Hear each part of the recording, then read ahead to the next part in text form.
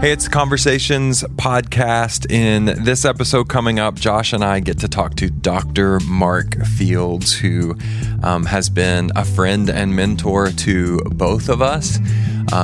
This guy's got like more degrees than a thermometer. He's so educated and also just kind and accessible. And over the years, he's made so much of his knowledge and his insight available to me as a pastor needing insight from a pastor, to Josh as a missionary needing insight from a former missionary.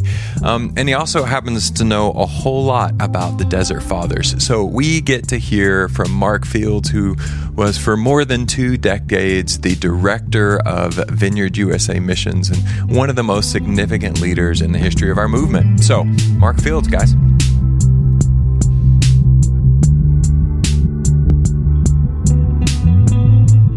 Well, hey, Mark Fields, the illustrious Reverend Dr. Mark Fields. Really appreciate you joining us on the podcast. Mark, I've known you for quite a few years, and Josh, he's here with us. He's known you for quite a few years too, and you've been one of our heroes as well. But there are probably folks on the podcast who haven't had the chance to meet you. So I wonder if you could just start by giving us maybe the 30,000 foot view. Tell us maybe a little bit of your background, your education, some of the ministry stops along the way, that type of stuff. And then we'll just take it from there. So I've really had 2 jobs. I'm embarking on a third endeavor now, but the first was I planted and pastored a church. I was 22 years old. It was a long time ago. And God bless that. And we planted a bunch of other churches out of there. And then I led missions that lasted 20 years. And then I led missions for the Vineyard for 20 years. Mm-hmm. I've been married. Tomorrow is my anniversary, our anniversary. It'll be 44 years. All right. Congrats. So that's tomorrow, if we make it till tomorrow. 3 kids, 9 grandkids, only 3 of which live local, which is a bit of a bummer because I miss them, but we just saw another one of the 9 when we went away on vacation. And I have far more than my share of education. Yeah. I like to learn. I'm working on a third master's degree now. Yes. My goodness. To go along with your PhD and whatever else, huh? Yeah. What's the third master's degree? It's in Carmelite spirituality. I'm quite convinced that John of the Cross has some really important insights for people in our culture who are deconstructing in their faith. And there's just some things to learn from him that are really important. And I want to delve into that. Wow. Now, maybe I wish we were talking about that. Maybe we'll get there. That's cool.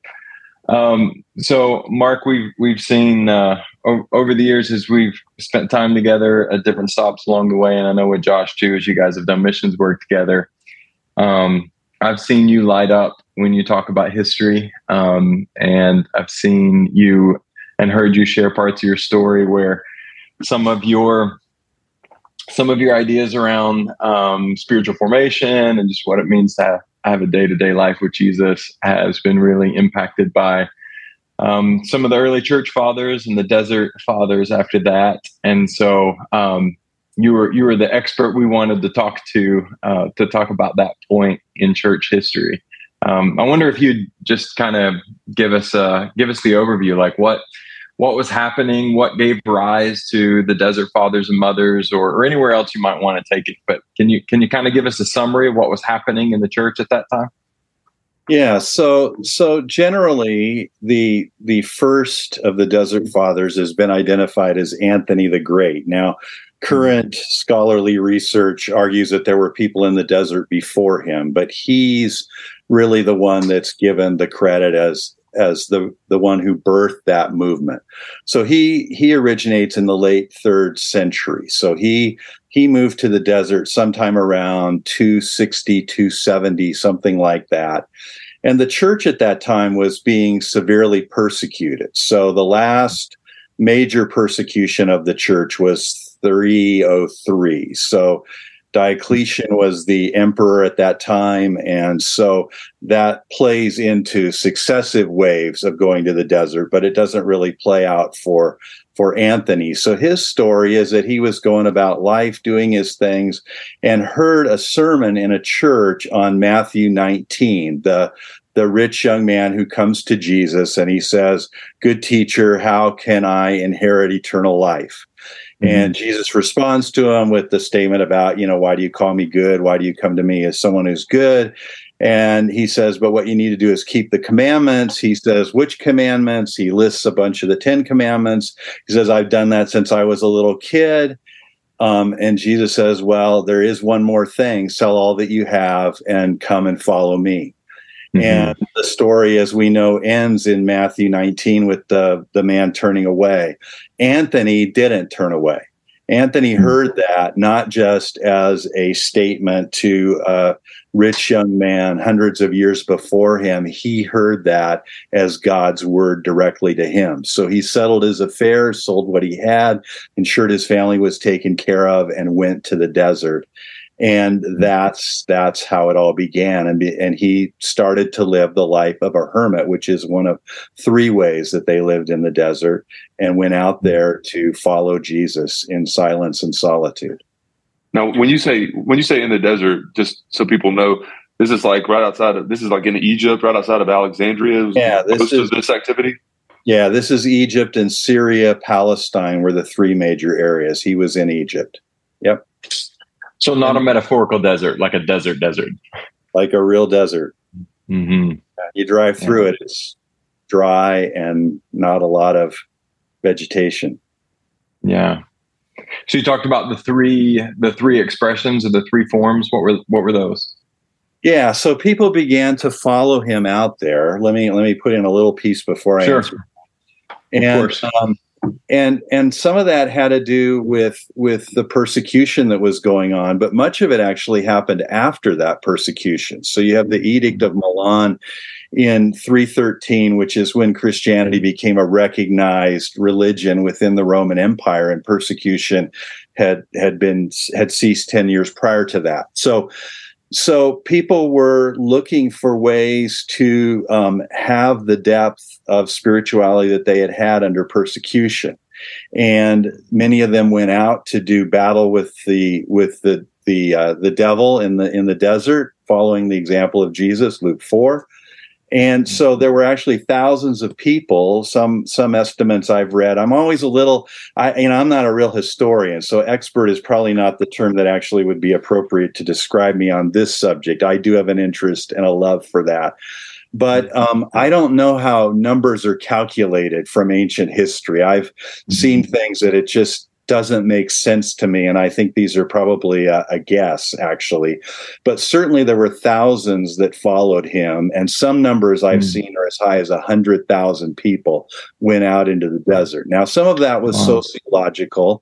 There was taxation that was increasing as a part of the Roman governmental system, and we see bits of that in the New Testament. It was a system that was really stacked against people and in favor of abuse. So some people went out to see that, but that really wasn't the major motivation. The real motivation was spiritual depth and growth, and they would meet these people and hear the stories of them, and went out there to either do battle with the devil or for other ways around their own spiritual growth. So the way it emerged is there were 3 things that happened.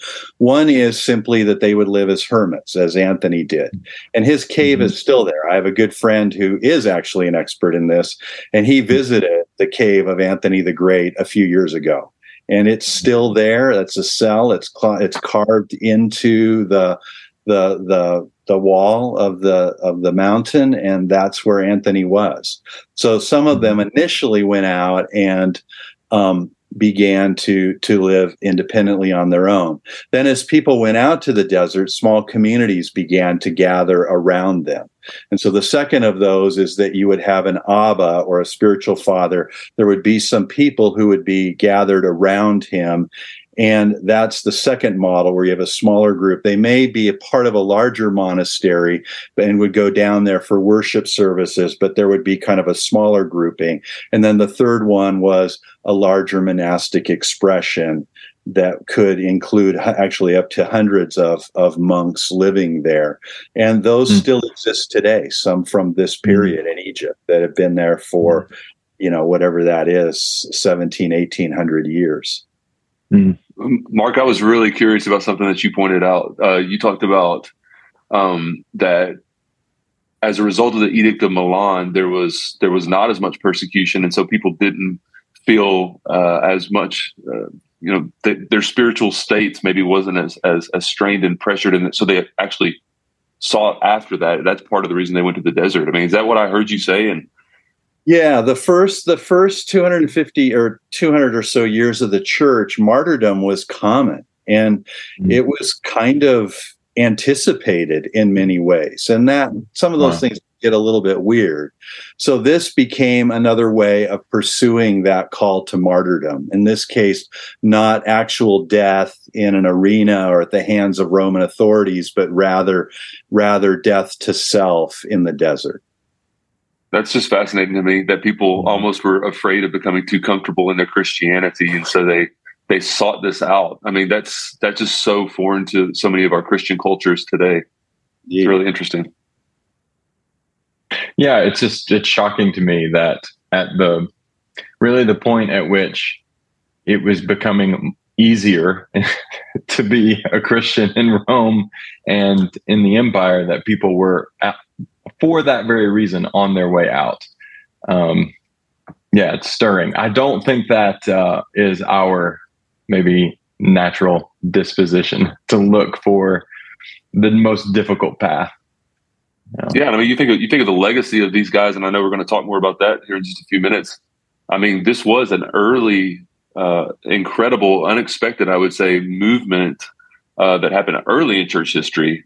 And it just sounds like people were hungry and thirsty for God in such a way that they went to extreme measures. I think this whole conversation is worth dialing into just to like explore what that means and like how we can think about that today. Well, people took it very seriously of wanting to follow Jesus. And so again, in Luke 4, Jesus went out into the desert to do battle with the devil. That's where the temptations occurred. And so people were seeking to emulate the life of Christ in both literally and figuratively. And so this is one of the ways that they did that. Yeah, there's a lot of language around spiritual warfare. I've heard some people be pretty dismissive about that says, basically they were out in the desert and they were living in isolation, which it doesn't sound like it was all that isolated if there were possibly tens of thousands or maybe even 100,000 people. I read somewhere that there was, basically a city in the desert, which is remarkable. Oh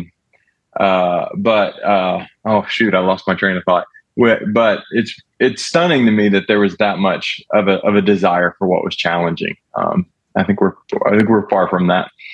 Well, yeah, I had a question with that, Aaron. So, Mark, like a lot of criticism I hear from normally evangelicals or people that don't understand monasticism in general, and certainly wouldn't understand the Desert Fathers, because when you read, like I've read the Desert Fathers, quite a bit of stuff that they're quoted as saying, and it's bizarre to Western minds. A lot of it is strange. Some of the ways they thought and some of the things they said and did. And I think people that look at monasticism in general think, well, isn't that strange? Aren't they getting away from community? Are they isolating themselves? Is that really what Jesus was teaching? But I don't think that's what was happening. So what was the point? Like, I know you touched on that, but what were they doing and what were they not doing? Well, they were not doing a lot of things. I mean, Aaron started on the question around spiritual warfare, and it's interesting when you read the Desert Fathers, what you see is their understanding of spiritual warfare emerges, and I would say that at least as I understand it, it falls into two camps. So you do read like Athanasius's Life of Anthony. So Athanasius was a bishop, and he wrote a biography of Anthony that was one of the things that propelled people out again into the desert.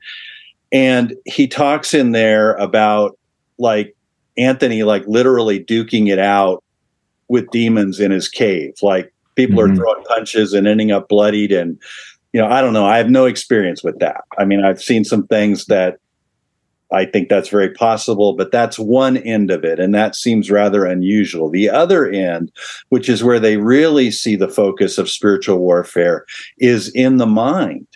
And so even if you're out there by yourself, your mind is still with you. So the thoughts and those things that are going on inside of you aren't lost and avoided. And so I never remember whether it was Anthony the Great or Abba Moses. If I don't know who it is, I tend to attribute it to Abba Moses because I like him and he has a great story. So I give him all the credit. But who said, go to your cell and your cell will teach you everything. So they went there with the expectation that they would learn about themselves and about God. And so it was really the ascetic practices sometimes got crazy, so they would fast for incredible lengths of time and see who could I don't know why asceticism lends itself to competitiveness, but it happens throughout church history. And so if Aaron can fast 30 days, then I can fast 31. And if I can fast 31, then Josh is going to say, what? I can do 36. And so it loses the spiritual component quite easily in some ways. But they went out there with the goal of finding silence. There's a Greek word Hezekiah that comes up in the history of spirituality, and that word means stillness or silence. And what they realized is that the silence is not just external. That's one way to find it, but you can actually have silence inside in the midst of busyness around you. You can also have loudness and the domination of thoughts in the midst of utter silence. And so they look to find continuity between those things, an external silence, but more importantly, an internal silence. And so they would fast. They ate very little. They would read the scriptures. There's a book called The Word in the Desert, Douglas Burton Christie, that's a real classic on this and speaks about how they use the scriptures. And it's very interesting because he uses language. Actually, it's another writer who I assume she got it from him. I'm not sure. She summarizes it a bit better than Christie does. And she talks about it as a hermeneutic of practice. And so they went out there with the scriptures largely memorized, and their goal was to live them, not just to know them or know the theology of it. So like all movements, there were a couple of verses that stood out to them. And it's interesting that it's often verses for which the answer is not immediately evident that groups are drawn. And so there were two verses in particular that come to mind that were prominent for them. One is the statement of Jesus in the Sermon on the Mount. I think it's the 5th chapter of Matthew, where he says, "Be perfect like your Father in heaven is perfect." And so they took that as a challenge and began the process of saying, how do I be? I mean, first of all, what is perfect like my Father in heaven is perfect? And they understood it differently than we would, many of us having had some experience in the evangelical church and around fundamentalism where perfection is a series of don'ts. And so if I do nothing, then I accomplish that. That's not what it was for them. They realized that the essential core of who God is, according to the scriptures, God is love. And so they said, I need to love like God loves. And they began a journey of taking off, using the Pauline language, those things that didn't help them in that process and putting on those things that did help them. And then another verse that was predominant for them was 1 Thessalonians 5:17, which speaks about always praying without ceasing. And so they wanted to figure out how to do that. And so some of them did some very interesting things, like they would try not to sleep at night, because if you're sleeping, you're not praying. And if we're supposed to be praying 24/7, and that's a command that's given to me, then it has to be possible. And therefore there has to be a way to do it. And so they would try to stay up or sleep standing up or or just always trying to find ways to do that. Some of the more creative ones thought, well, if I can't be praying, I can get other people to pray for me. So they went out and did acts of service and then asked people in gratitude to pray for them, and saw that as part of their effort for unceasing prayer being around them. But they sought to live out what they read in the scriptures. And Christie's book documents a deep, deep, deep commitment to the scriptures, and not just knowing them, but living them. So that's what they were really about, was the pursuit of that. And for them, it wasn't just about being solitary. It was gaining access to the deep things of God for everything you just described for themselves, but also so that they could take that back to communities or take that back to the church. What was that part of it? The missional aspect for the monasteries is a little bit different. And maybe you could argue it was the first attractional church effort, because their mission efforts were largely not them going out they didn't go into the city and preach that I'm aware of, but people would come to them. And so you have folks going out on pilgrimages out into the desert because they're seeking to be around people who have depth in their relationship with God. That many of them would do spiritual direction, and they would do that through letters. And so some of those are still existent today.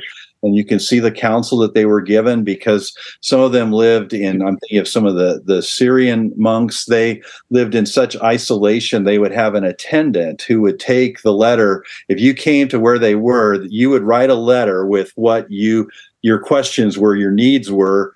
You would give that to the attendant. The attendant would take it to the monk. The monk would get to writing a response, give it to the attendant, and give it back to you. So it wasn't, the postal service delivering these letters, but people went to where there was insight, and there's stories around all of these folks of healings and dramatic conversion and all of those things. But it had to do with people hearing the story of what God was doing in these folks and the wisdom that they had, and they were sought out because of that. And so that was the missional aspect to what they were doing. That's really beautiful. I think. Yeah, go ahead, Aaron. Well, I just find this attention in all of this where there's a part of me that that wants to push back and say, well, is that the right type of application for this kind of intensity? And is that always what dedication needs to look like? And is this a works-based thing? And then yet, the more you talk, the more I realize they were experiencing peace and stillness and rest with the Lord. And that it wasn't sort of, sounds less and less like trying to earn something, and more like trying to embody something and just live out the devotion that they find in Scripture. They just sound incredibly sincere. And I think that's exactly right. And a lot of these folks were people who had dramatic conversions. I mean, I'm quite enthralled by, actually there were thousands of people that went out there. A handful of them were women. So there were very few women that pursued this, but one of those was Mary of Egypt. And I am just amazed at her story. It's one of the things I cry about these days when I think about it. So here is this young woman. They don't know a lot about her background, but at 12, she really becomes a sex addict. And so for the next 17 years, she basically sleeps with everybody that she can. Now, they don't use the language of sex addict, but that's what it was. Sometimes she's labeled as a prostitute, but in the biography of her, that is the standard biography of her, she's quoted as saying that she refused money on many occasions. She just wanted to sleep with men. There's just this element of brokenness that's there. And that goes on for 17 years. So she's now 29 years old. And it was not uncommon for pilgrimages to be made at that time, particularly from Egypt to Jerusalem. So she sees all these people going on pilgrimage to Jerusalem, and something attracts her to that. So she decides to go on kind of an anti-pilgrimage and sleeps with everybody she can on the way to Jerusalem. So she goes to Jerusalem, attracted to this, but then seducing the pilgrims on the way, gets to Jerusalem. They're all going to the Church of the Holy Sepulchre. Now, this was the first version of it before it was destroyed. Mm-hmm. So she goes to the Church of the Holy Sepulchre and cannot cross the threshold of the church. Something stops her. She just cannot go. And here's these words spoken to her: if you cross the river and go to the desert, you'll find peace. And she leaves there and goes to the desert, goes to a monastery. They give her direction. She goes out and lives. And people came out to see her. And if you look at the icons of her, it's this incredibly emaciated woman. I mean, it just, you see the results of asceticism, which are in its harsher sense, which it can evolve to that, as we've already said. It's not good on the body. It's not easy on the body. And yet she found peace that wasn't there for those 17 years. And I just find that kind of an amazing story. And Abba Moses has a similar story. He was a murderer. He was not a nice person. He led a band of robbers, had a dramatic conversion, and became one of the kindest of the Desert Fathers. I mean, what Josh alluded to, the stories are interesting because some people they treat with great kindness, and some people they seem incredibly harsh. And you're like, how does this make sense? I mean, there's no pattern here. Why is so like one of the stories of harshness, I can't remember which one of the fathers it's related to, but someone comes to him and, we want to learn, because they were always disciples going out there. And some of them they would welcome, some they would leave sitting for days on end at the door and just ignore them. In this case, he takes them to the stream. And as I imagine it anyway, I'm trying to remember exactly what it says. He kind of points to the water and says something, and the potential disciple gets down close to the water, and the Abba shoves his head under the water, holds them under, and he's flailing about, and he's afraid he's going to drown. And finally the Abba lets him out, and he says, when you want God as much as you wanted air, come back and see me. Wow. That feels rather harsh to me. and as I read these, many of which bring a chuckle, but what I think is they had a perception of the human heart, and that in some way he knew that this person wasn't ready. Now, I'm not ready to do that. Hey, Josh, come to my house, take a look in my bathtub, and now you're going to get waterboarded. I mean, that feels harsh for us. It was a different world and culture, but there was an understanding that people needed to want God. And so it wasn't an issue of coercion or persuasion. It was an issue of calling. And so you see this huge variation in both in what's preserved, and assuming that that's representative of the general span of what was experienced, it's really interesting. And the only thing that I can conclude, as I said already, is that was the Holy Spirit really leading. And they were known to be perceptive. That was one of the gifts. That's a part of how they defined discernment. Not all of it, but part of it is the capacity to recognize what was going on in the heart of another person. And that's what drew people to them, was that perception and offering insight into what was often hidden from people themselves. And that came from their own relationship with God and the depth in which God had worked in them.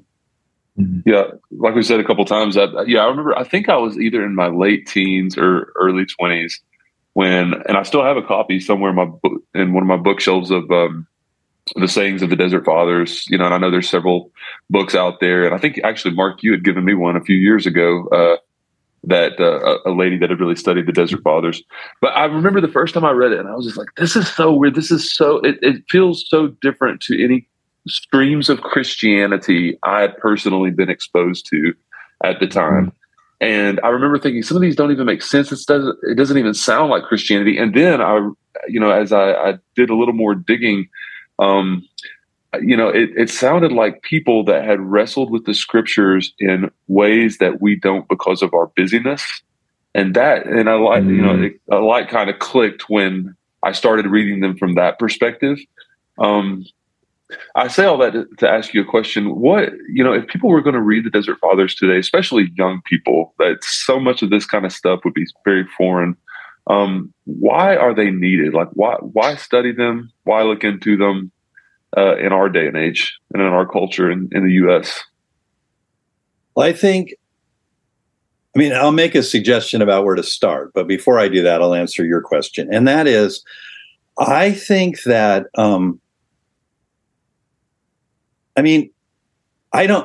beyond Jesus and the first apostles, there are very few people that have had the continuous influence that the Desert Fathers have had.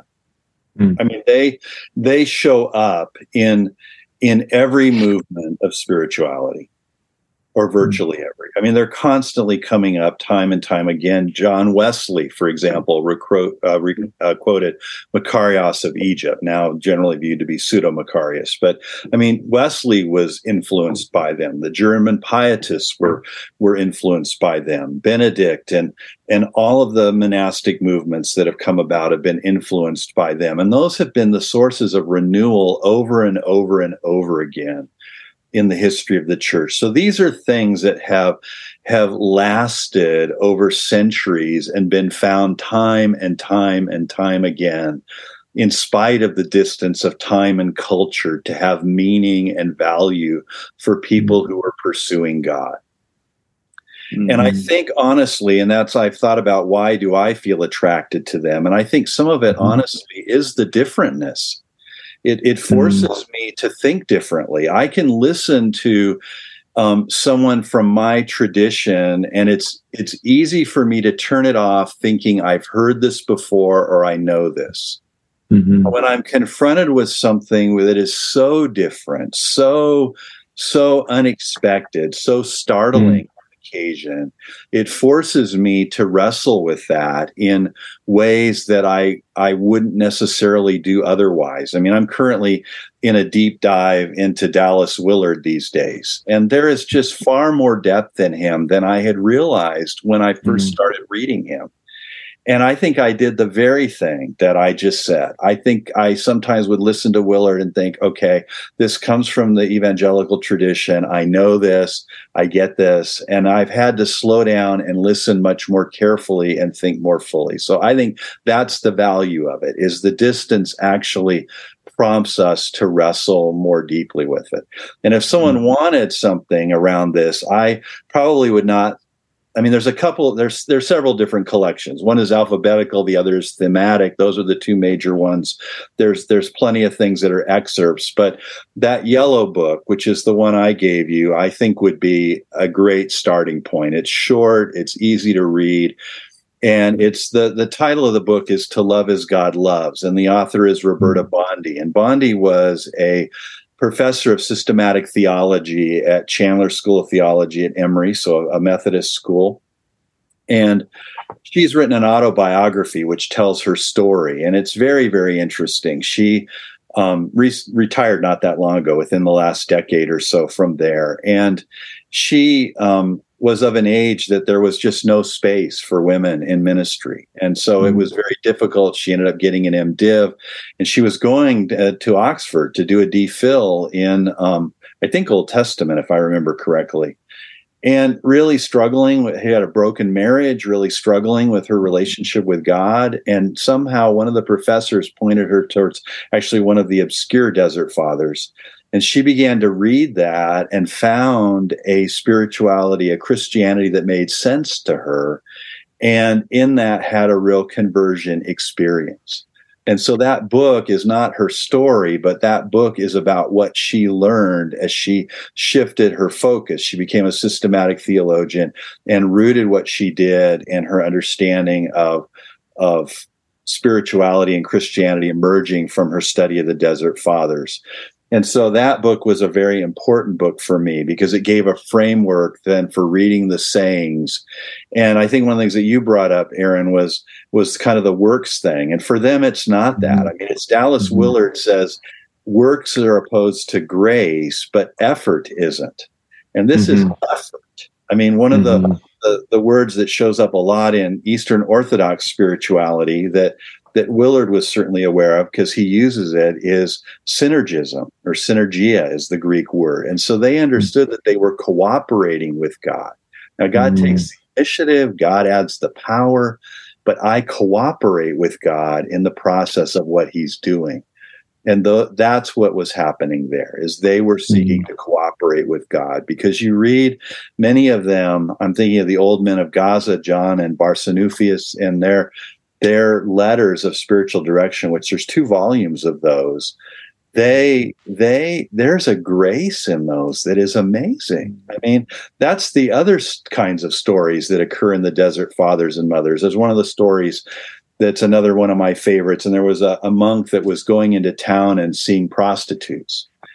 And his brother monks found out about that, and they were going to confront him and discipline him for this. And so they waited until he actually had was with a prostitute and went in to confront him. But on the way there, they ran across one of these abbas. So not every monk was an abba. Those were the deeply spiritual individuals who had in whom God had worked most deeply, and were the leaders in these communities, formally or informally. And they say to him, "Hey, we're going to go confront this monk." So he goes along with them, but when they get there, he goes in first. The prostitute's there. He hides her, sits on the basket in which he hides her, calls the rest of the monks in, says, where's your evidence? Where's the prostitute? There isn't there. They look everywhere. They don't look on the basket upon which he is sitting. They leave. He says to the monk, "Don't ever do this again," basically. So there was a graciousness in that sort of is the opposite of holding the person under the water. That again makes sense to me only if I understand that these folks are sensitive to the work of the Holy Spirit and responded to each situation with the challenge or grace that it required. Wow, that's really stirring. It strikes to me that based on their devotion and their sacrifice, that maybe, and this is a little bit in contrast to our moment, that these people were just really worthy of trust. Maybe that's why people sought them out, because you don't have to be worried about what other ulterior motives they might, they're clearly not after money or power or health or wealth or prosperity or celebrity or all those things that are kind of in the water. If you go to a spiritual leader today, it's like, well, do they just want what's in my wallet? Do they just want, another person to build their acclaim and help them establish their own kingdom? And maybe you go to someone and you're willing to receive the kind of grace like in that story, or maybe you're willing to have your head held under the water because this is a person who clearly isn't trying to gain for it. They're not after selfish gain. I don't think this is necessarily a model for a lot of people to follow always, but if we had more like that, more models like that, people who clearly aren't out to gain anything, but to help move people toward devotion to Jesus and sincere following.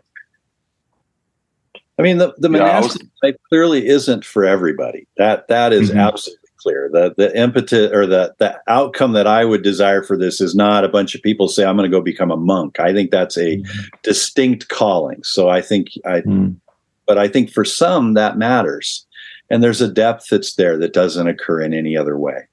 Maybe.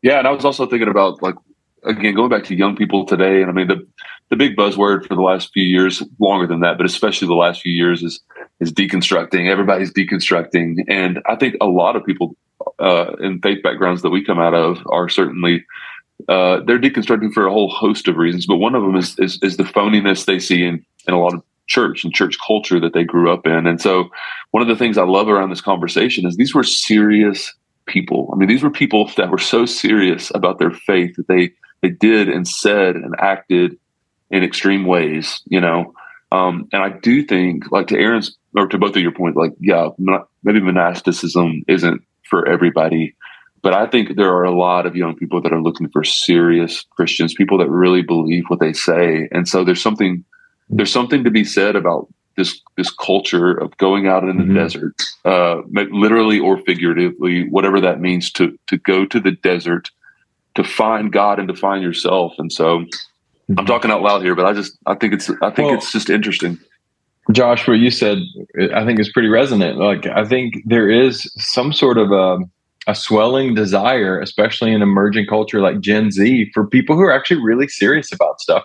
My mind went to David Goggins. I don't know if you know about him. He's like a YouTube superstar, and he's just the most intense guy you could ever imagine. He's just, we're going to crush it 27 hours a day, no holds barred. Like, he's so incredibly intense about reaching his maximum, potential or possibility, and stretching the bounds of humanity and what a human can do and all that stuff. He's just crazy intense. And then I think, a guy like that can get as famous, incredibly famous as he is, because there is some sort of resonant desire. I think people see a lot of complacent Christianity and go, well, is it really all that, is that really all there is to it? Like, if you really believe what you say about Jesus, how could he be anything but the center of your life? Like, if he's the King of Kings and Lord of Lords, is it logical at all that he would be stuck in the background? And I think people are catching on to that and looking for something that's really serious. And it sounds like maybe that's what those guys were doing, and girls to a lesser degree, at a time when Christianity was starting to become mainstream. They said, well, let's get out of here and make sure we take this as seriously as we possibly can. Yeah, I just have a question for Mark about that. So, Mark, do you feel like, because there is kind of this heaviness of the extremes they went to, but I think when you really look into who they were, while there was wrestling with devils and such, there was also a lot of contemplative stuff. There was a lot of, did they make a lot of space? So I'll ask you the question instead of speculating. Was there space for rest and Sabbath and these kinds of concepts within their lives in doing these extreme things? I don't see Sabbath and rest coming up that I remember in their writings. Again, it's work and pray. So many of them were engaged in work activities like doing baskets, or in some cases it was agriculture, different things, and praying. And so it was really centered around worship. And so I just am not pulling up how much rest was what was a part of that. Yeah. Okay. Now I know it's kind of, I threw you a curveball there, but I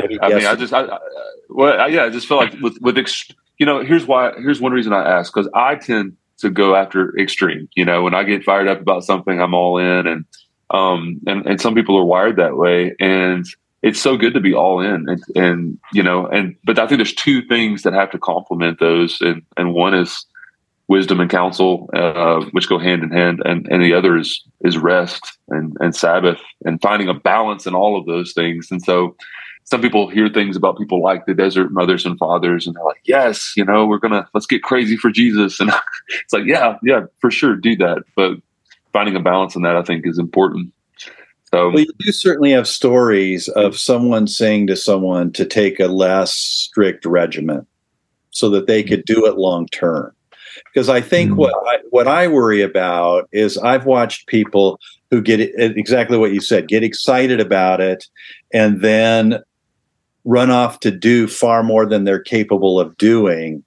And rather than moving towards that slowly and building up, and then they go, I can't do this. I think I did a talk at a regional gathering for vineyard pastors, and I shared some stuff, and I got asked a question about my spiritual practices. So I described a bit of that, and someone in the room who you guys would know heard that and said, I need to do that. I need to get away for a day of silence.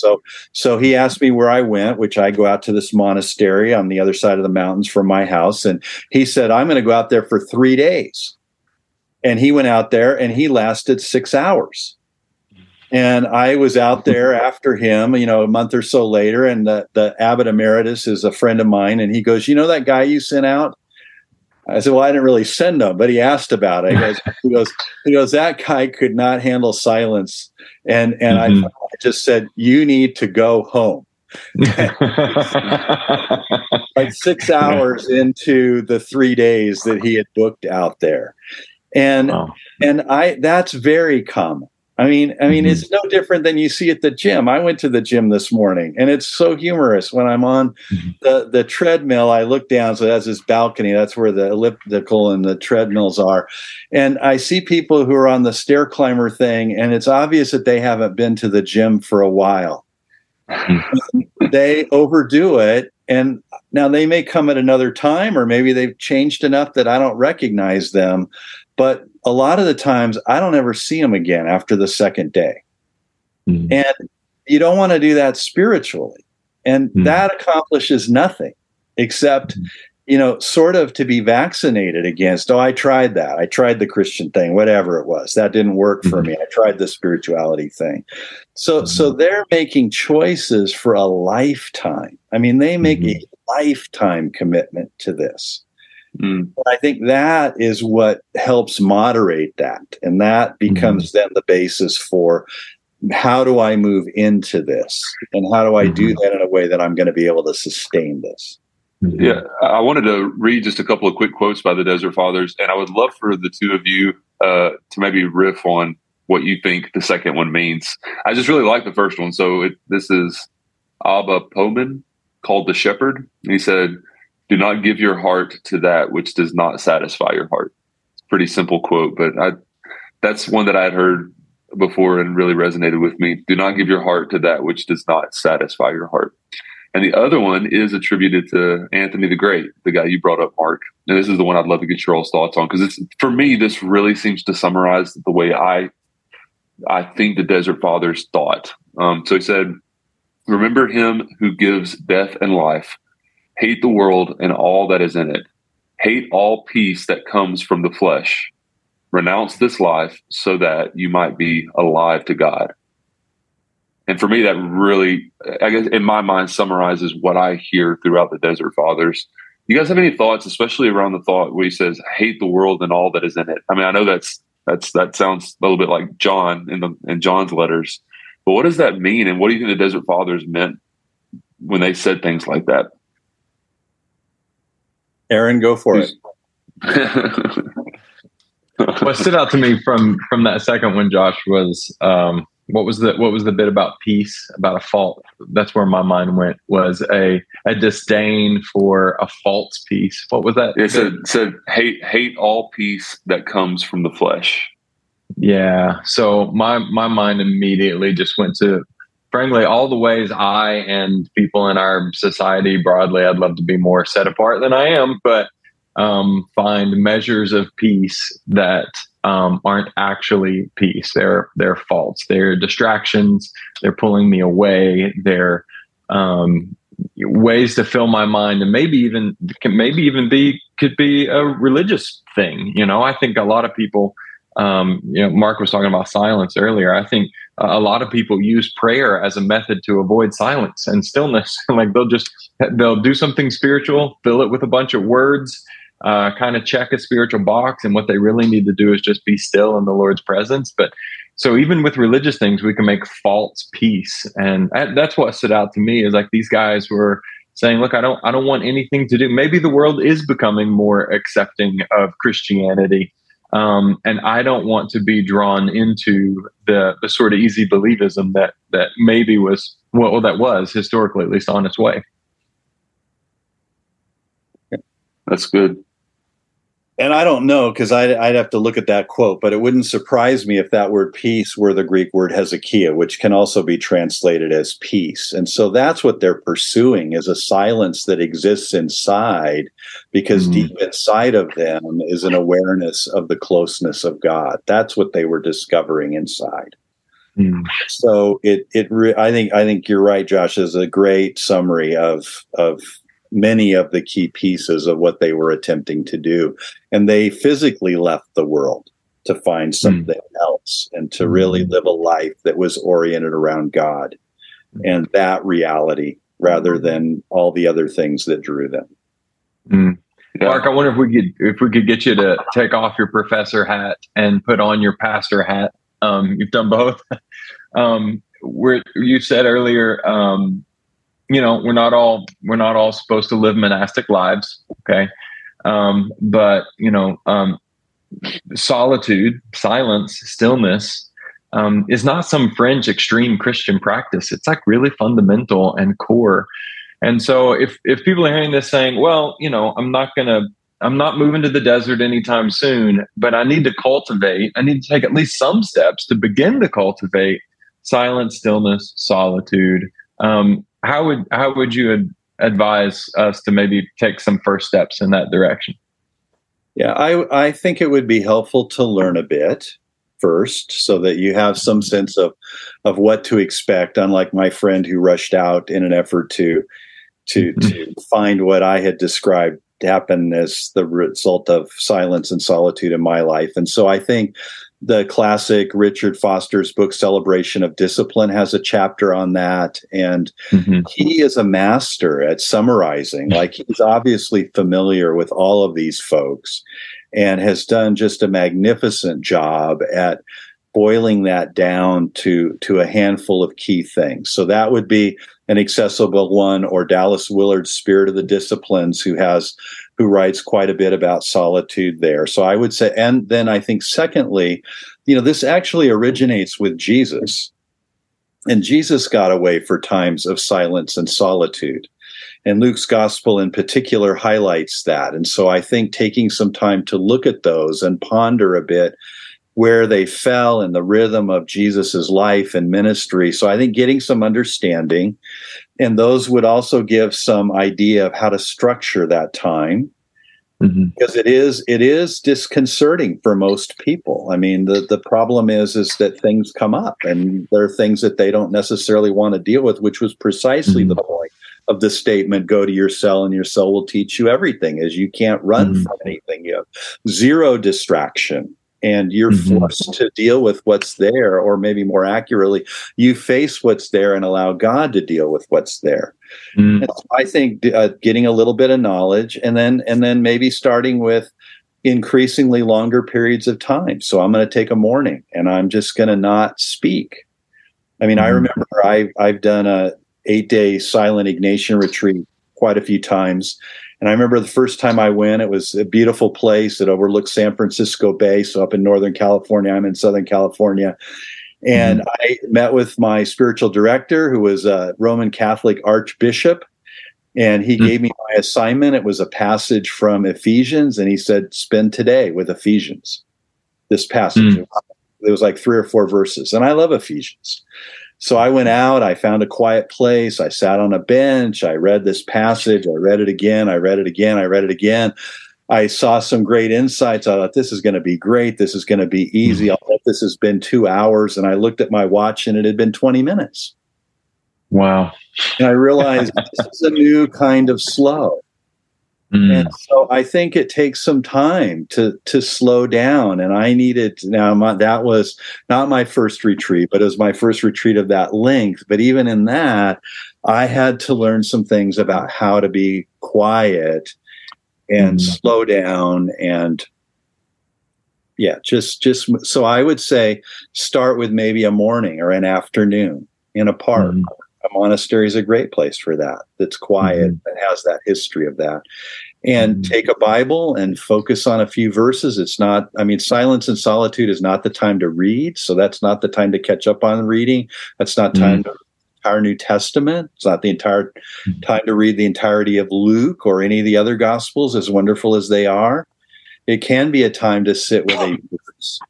So I think just letting that happen and see what happens, and then having the opportunity to debrief with someone, particularly someone that may know a bit more about the process, because there are certain things that are learned in silence and solitude. And again, you can talk about what those are, but it's talking about them in our culture sometimes almost equates with doing them.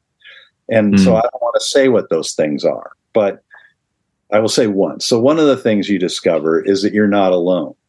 But you don't know that until you do that.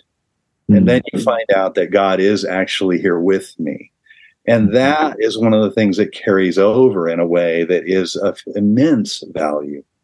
I was just thinking, like, anybody in any type of leadership, which so we come from a vineyard background where we talk about everybody gets to play. So essentially everybody has the potential to be a leader. But when you're thinking about doing these formational things that you're describing, I mean, they really are much more Christ-like than a lot of other ways that we quote unquote do the Christian walk today. And especially in leadership, I think a lot of Christian leaders that I know look a lot more like a high-powered CEO type or whatever than they do a desert mother or father.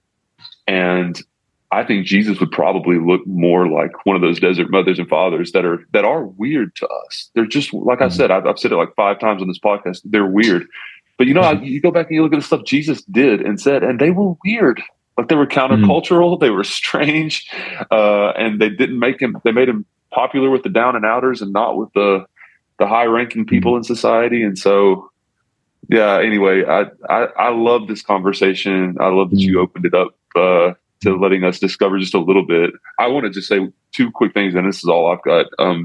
One is I want to say, if you're listening to this and you've not read Celebration of the Disciplines by Richard Foster that Mark brought up, that really is a fantastic place to start. It was very formational for me personally. I know it has been for a lot, probably both of you. And then also, I would just affirm what Mark said. It really wasn't until just a few years ago that I started getting into these contemplative waters and trying to work them into rhythms of my life.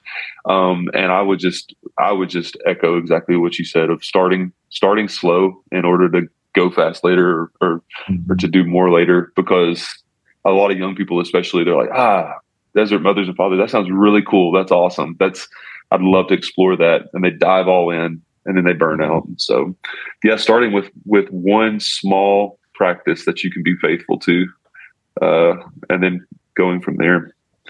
Yeah, that's all I've got. Aaron, did you have any other questions for Mark? Well, you jogged my memory there. It was a number of years ago where, Mark, you were telling me about centering prayer. And I decided to give that practice a go. And I started with 2 minutes, 2 minutes, and it felt like a long time. And then 2 became 5, became 10, became 20, became 30. But that's a slow process. And yet that's almost kind of the point. It's a different, I think, Mark, you said earlier something about it's just a different way to slow down, or a different kind of slow. And I think it's important for us to learn, because it's some of that, and for a lot of us, it's about relinquishing control as well of every moment. It's really powerful. So, Mark, I will ask you just one thing. One of my favorite things I've heard you talk about, I'll put you on the spot here a little bit, but you'll be fine. Over the years, I've heard you talk about the Jesus prayer and what that's meant to you personally, and how that's gotten built into some of your rhythms, and loved hearing you say that. So would you maybe just share a bit about that? Yeah. So the Jesus prayer, it actually has its origin in the Desert Fathers. Like that's where it started, was with them.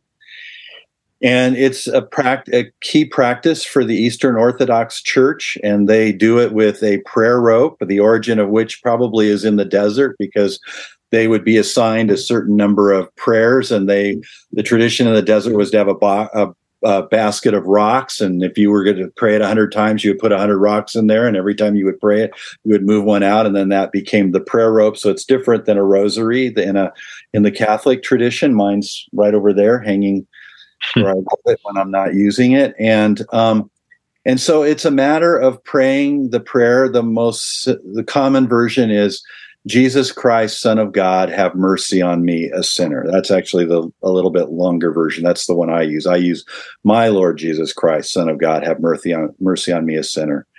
And it does a number of things. It's a way of focusing the mind. I have a mind that thinks about a lot of things. And so it's very easy for my mind to be distracted and to go other places and not concentrate on Jesus. And so I've had thousands of opportunities to draw my attention back to what I'm saying.